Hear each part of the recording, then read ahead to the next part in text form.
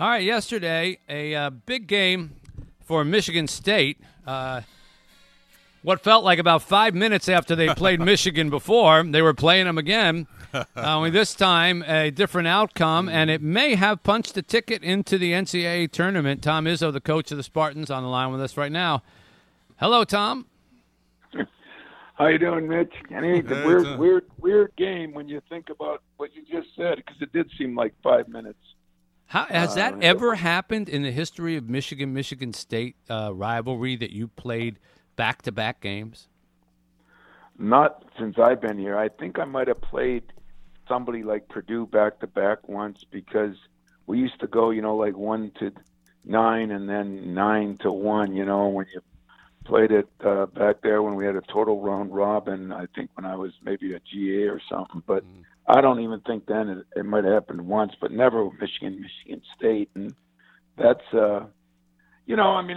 it's okay, but I don't think either one of us loved it. No. It was fun for the fans, though. It was fun for the fans because with the state being sort of divided, half Michigan, half Michigan State, it didn't take long for the revenge factor to get in. And so everybody was happy. Over the course of 4 or 5 days, everybody was upset and everybody was happy, which is what sports should be. Yeah, I think that's why people, the rivalry means even more in football, because once you win, you're a 360-day winner, where, really the worst part of it is if we win Thursday, we're going to play them again. So that'll be Friday. That'll be 8 days, 3 times, and their last 3 games would be against us. That's right. That's right. We could win. It's like scrimmaging against one another. NBA playoffs, man. Best out of 7. Well, it was a big win because Michigan, look, they've had an amazing program. They were 19-2 coming in. They'd only lost twice. They've done a great job. Juwan Howard's done a great job there. Were you confident of a win, given how big a blowout the first game was? Well, I wasn't confident, but I felt okay because it was a pretty good game until right before half. Aaron Henry gets that goofy foul, and we could have cut it to 3, and it ends up 11 at halftime, and then we cut it down a little bit. I don't think it was really more than a 19-point game, but it really was not. I didn't think that we couldn't play with them, but I can't say I felt confident or comfortable. Yeah. That's for sure. They're good. They have a good team. They've had a hell of a year. They deserve a number 1 seed. All those things that has happened, it's been remarkable. I know it's not generally your place to comment on other teams' programs or anything like that, but when Juwan Howard, who you coached against when he was part of the Fab Five, can you say anything about the job that he's done there, given that he had no head coaching experience before he came in? Was that a surprise to you? Do you know him off the court enough to know that it wasn't a surprise? I recruited Juwan a little bit, believe it or not, way back in the late 80s. So I've kind of known him throughout. And, I think he had a great experience at Miami, with Pat Riley and Spolstra. I think that helped him.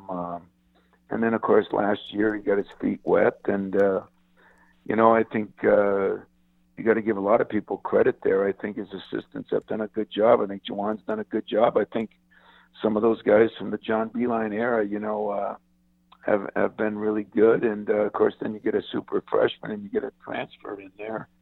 And but I think Juwan has done a great job with that program and with that team. And you don't go 19-2 or whatever they are now, 3 with just because you got good players.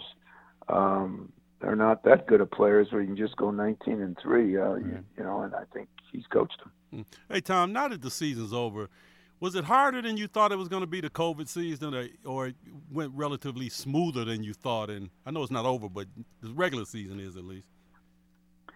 Kenny, it was the hardest year I've been through, and not because, we were one of the teams that, had 4 or 5 guys get it in the middle of the year, and 2 or 3 of them were guys that were either starting or in the playing group. And that part was really difficult. The pandemic itself, it was hard to figure out how to push people and not.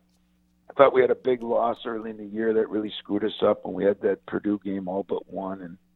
And then, 4 days later, we go into the virus protocol and having guys that had it, like Langford and Brown and Sissoko. I mean, especially Langford and Brown. I mean, it wasn't just the 17 days they were out. It affects you for a lot longer than that. And then me, I didn't know how hard to push him, not to push him, not really my cup of tea. I really don't usually care.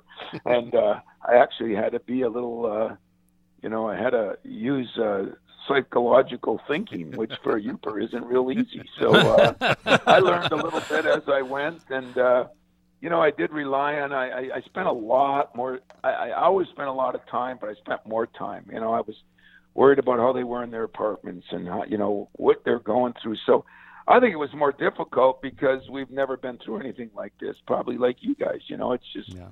It's just a strange phenomenon. I mean, you're not alone. I mean, look at the storied programs that are just having their worst years ever. Duke might not make the tournament at all. And I just think, won't.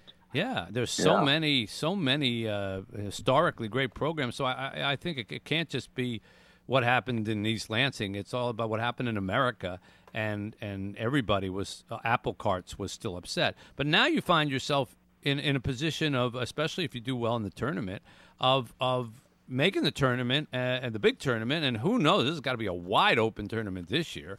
And so do you think, first of all, given the fact that you've beaten 3 top 5 teams now, nobody else has done that, nobody's done that in a long time, that should punch your ticket to the tournament no matter what happens in the Big Ten tournament?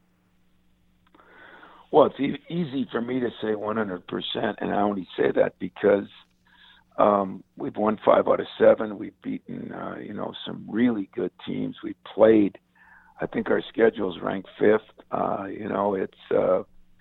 And then we've been through the pandemic. I mean, we've been through the virus. Which sometimes you get an injury or two during the year. That's taken into account. With the virus, it doesn't seem like anybody looks at it the same way. But I mean, you probably lose Langford for 30 days, by the time he got back to normal. I said a good example is at Purdue, the Sasha kid, that their best shooter, he was out 17. For the next 4 games, he didn't score a basket. He's one of the best shooters in the league. And so it affects everybody differently. It's excuse, it's this. But I think, we play in the toughest conference. There's nobody argues that. If this conference doesn't get 9 or 10 teams in, I think it's an insult to the conference and to the powerhouses in the conference, which right now is Illinois and Michigan and Iowa and Ohio State, and Wisconsin and Purdue are right on their heels. And so that's why I think the conference itself deserves teams in. But you know what? The weird year, I don't feel comfortable with anything, but I do feel like we've earned the right to be in it. But that's, you know what? My mom and dad, well, my dad's dead. My mom's not on the committee. My uncle Guido's not on the committee, so who the hell knows what's going to happen? Okay.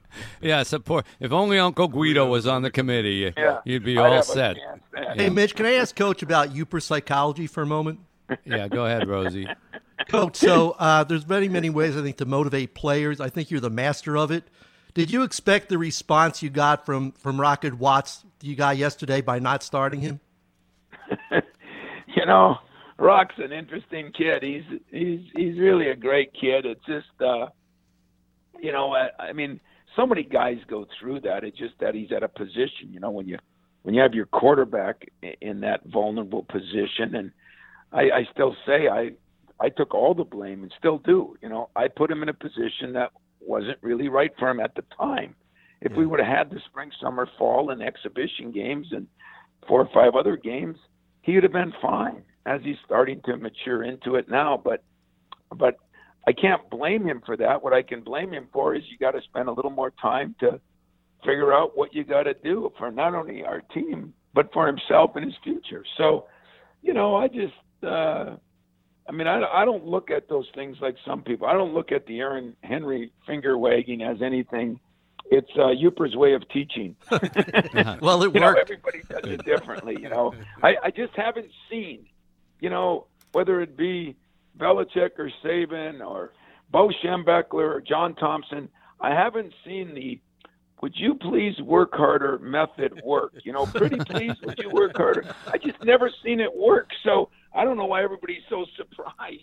If you look at people that have sustained excellence, there's a lot of roadkill. It's not easy. And I was proud of Rocket for how he responded. You know, was I positive? Not the first 2 days after, but the morning of the game, the shoot-around, he was absolutely at a different level.